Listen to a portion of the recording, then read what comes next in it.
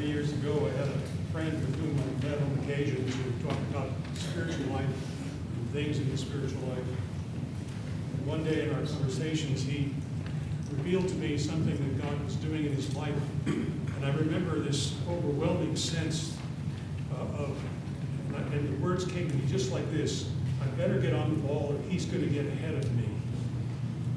And I realized immediately how sinful that was, to think that this was a competition with him, when in fact the competition for me was what was inside of me. St. James the Apostle has given us a quote. He says, "Where envy and selfish ambition exist, there will be disorder in every vile practice." Well, this is the first Sunday of pre-Lent. In Orthodoxy, you know you're Orthodox when you begin a prayer with another prayer. Well, you know you're Orthodox when you begin Lent with pre-Lent. So get ready, it starts. We begin today the journey, the descent to Holy Friday. The descent to the cross and the crucifixion begins now, not 3 weeks from now, now. And it's a time to begin preparing for this.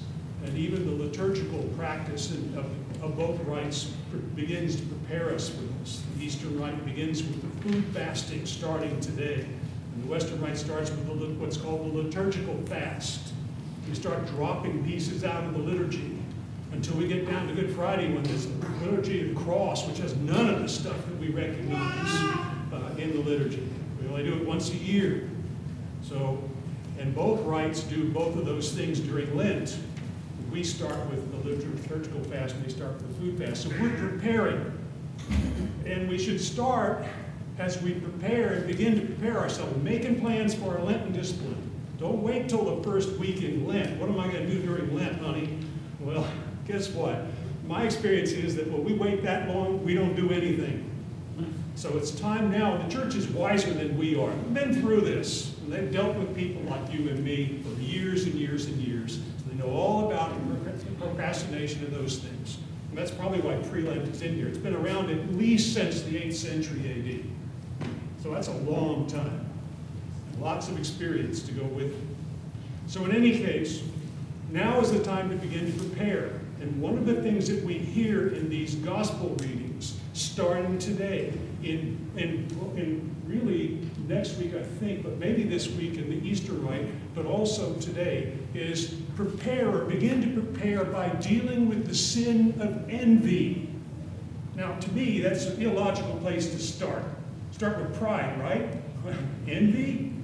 Well, that's what I did when I had my conversation with my friend who committed the sin of envy. Start with the sin of envy. Now, where do you get that, you might ask? Well, in I think it's the second Sunday in pre-Lent, or the second gospel reading in pre-Lent for the Easter Rite, is the parable of the prodigal son. And the main emphasis is upon being able to return to God in repentance, something we need to practice during Lent. But always attached to it is the story of the second son, who's angry and resentful toward the father for showing mercy, and he envies him. And today we hear the story of the Western Rite, this first Sunday in pre-Lent, of the laborers in the field. And what do we hear at the end of the story? The laborers who worked all day envy the ones who only worked an hour and got the same pay. That's the beginning of pre-Lent. So, work on envy. Well, I don't have any envy. Well, yes, you must be perfect then, because every one of the rest of us does in some form or fashion, as we mentioned. What is envy?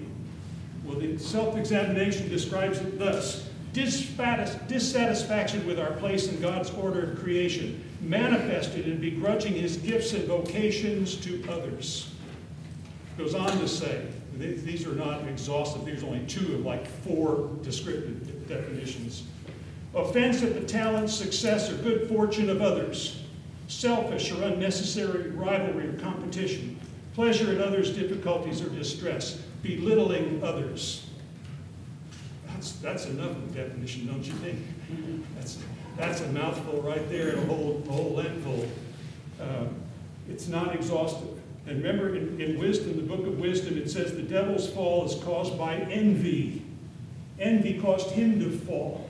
And he wants us, the crown of creation, the ones in creation through whom God will manifest himself to the whole world and to the whole universe. He wants us to emulate, the devil wants us to emulate him, not God. When he succeeds, we cease to be what God wants us to be and fail in our mission. We don't want to fail during Lent. We want to succeed. We want to get where we're going. But so many of us wait till Lent starts to even decide what we're going to do during Lent. No wonder we fail or don't last. And I think I may have told you when I was teaching in Catholic high school, every year during Lent, I would always ask the students a week into it, how many of you failed in your Lenten sacrifice this year? Here, the entire class would raise the hand. And then I'd ask, how many of you started over again? Nobody raised their hand. Because most people don't. Once they fail, they quit. That's what the devil wants us to do. And he wants us to keep from dealing with the sin of envy. There are two kinds of envy, so we've had the definitions when we say what is envy. Worldly envy is things of the world, money, things or possessions, social status, fame. Boy, we see a lot of that today. Envy of those who have fame. And you read the saints and they don't want to even be known. And we can't understand that. Who doesn't want to be known? What do we fear? Dying and being forgotten? The fact of the matter is, in 3 generations, not one of us will be remembered, probably. Maybe somebody will be lucky. But that's why in Orthodoxy we say, memory eternal. Because the only thing that matters is that God knows us. That's the only thing that matters. God knows us. So envy for these people who have instant fame, who cares? What's it going to get us if it's going to be forgotten in 3 generations? Now, you say, well, how can it be? Well, let's look at athletes, for example. Who are the big names? I don't even know some of the big names right now.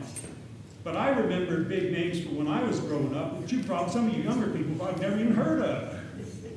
That's evidence of it. And the people that you know now are going to be forgotten in another 2 generations. So we want to be remembered by God. Memory eternal. It's the only one that matters. Remember Jesus said, on Judgment Day, out of my sight I never knew you. Wow. So worldly envy, money, things, social status, fame. And then there's ecclesiastical envy. That is envy within the church, not just those sins. When those sins are committed by us, that's sort of a form of ecclesiastical envy. But there's more. Criticism, slander of others. You know, it's easy to say all of you are such horrible sinners, and to suggest by doing that I have arrived. I assure you, and anyone who knows me can attest to this, I have not arrived. None of us has. That's the irony of this. We keep journeying and struggling regardless. So ecclesiastical envy, criticism, slander, anger, lack of forgiveness. I remember someone telling me once, Father, I will forgive, but by God, I'll never forget. Well, he just admitted that he wasn't going to forgive. The Lord didn't give us excuses. He said, forgive 70 times 7. The fullness of time that's necessary. Another form of ecclesiastical envy against the priest. Get it. It'll make you feel better about yourself. There's plenty of reason. He'll attest to it. See, he's admitting it just by his hand gesture. He knows sign language. See? I do too. And, I like this position because I can point the finger at him and turn your attention away from me. See? But he's very humble. He just accepts it. The buck stops here, as President Truman used to say. So ecclesiastical envy, criticism, slander against the priest, against those who lead or serve. You ever found yourself resenting the people who have leadership positions in the church? I could do that job just as well. Well, that may or may not be true. It doesn't really matter. It is not my job. It is not your job. It's someone else's job. Whoever has that job. That's the one who's responsible for it. We shouldn't be envious in that regard. And all of that is a form of worldly envy, which intrudes into this. And it leads us to the sin of covetousness. Thou shalt not covet. We want those positions because we want fame and we want recognition. And we forget the real need for recognition and fame. And so we commit the sin of covetousness, and the more it consumes us, the more it becomes lust. See, we think lust is just sexual, but it's all kinds of things. The need for fame that consumes us is a form of lust. And then there's the sin of pride, which is the origin of all sin. And it becomes one of self-absorption and focus on me.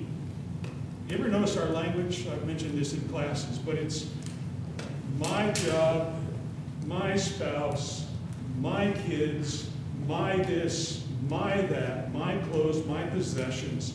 Everything in reality is related to us as individuals. And we see reality from that perspective, but God sees it from a different perspective. And we need to learn to see it from His. And when we envy, we're seeing it from the fallen perspective. And we're doing exactly what the devil wants us to do. And so this pre-Lent, all of that, by the way, is idolatry. Trying to have God our way. You know, none of us would say we're idol worshipers, but when we try to have God our way, that's idolatry. And when we want the Christian life our way, that's idolatry. So envy has to be dealt with right up front. So what I'm telling you is plan on it. The pre-Lent message is then that sin is prevalent in all of us. Each of us. There's nobody in here accepted. It's here somehow in some form. During Lent, work on it. Plan to, as I just mentioned. Don't rationalize. Don't waste time rationalizing. Just resolve to work on it, whatever that entails for you and me. And pray for each other, because it's a long, hard struggle, as each of us knows, in dealing with ourselves. And lastly, pray for our own forgiveness. Lord, forgive me because I keep doing this, and I've been doing it for years and years and years. Will I ever learn? I don't know. You know, the one saint who was on his deathbed, and his angel came for him, and he said, I'm not ready yet. I haven't finished repenting. He knew himself. So pray for our forgiveness and for the forgiveness of everybody else. And for contentment. That is, we should be satisfied with what we have. It is enough. Come on, guys. The things we have to deal with in life are enough, aren't they? Why would we want someone else's issues? I remember a parishioner who was quite wealthy and a big pledger in our parish up in Wichita Falls once said to me that she was really wealthy. Old oil. She said, being rich is hell. And I was thinking, yeah, right. Well, I'd like to be rich. Well, I'm not rich, but I've learned a few things about having anything. And it's got whatever you have is its responsibilities. And as I learned from her, there were all kinds of responsibilities that I didn't want that came to being rich. Notice politicians, they appeal to our envy. If you just get the rich and tax them to death, everything will be fine. Well, who are the rich? They never define who they are. Because, see, when envy's at work, it's whoever has something we don't have. So we could all qualify as the rich. To many people in the world, we are the rich. So contentment, to be content with what is, it's enough. And lastly, to learn to pray for stewardship. Everything in this Christian life is a matter of stewardship. We are slaves of Christ. We have chosen to do what He says. And so we have to learn the principles of what He expects, and that's called stewardship. It's not just money. You know, the stewardship of family, stewardship of spouse, the stewardship of job for Christians. And it's easy for us to learn to envy other people. If I had an easier job and an easier boss, you know, I'd do just fine. Well, so we get there, and then all kinds of new sins erupt. So We have to learn to be stewards of what's given to us instead of envying what everybody else has or what we think we don't have. Again, going back to that statement from St. James, where envy and selfish ambition exist, there will be disorder in every vile practice. Let it not be said at the end of Lent that that's true of each of us. And I can't deal for you and you can't deal for me. All we can do is pray for each other. We have to look at ourselves and deal with us, each of us. And that will seem like, oh, well, the enemy will tell us that's not going to change the world. Guess what? That is wrong. It does change the world. If one of us representing all of creation is changed, creation is different. So that's a lie. Satan is the father of lies. So we can make a difference by working on ourselves. And now's the time to prepare for it and plan for it and know what we have to do. In the name of the Father, and of the Son, and of the Holy Ghost.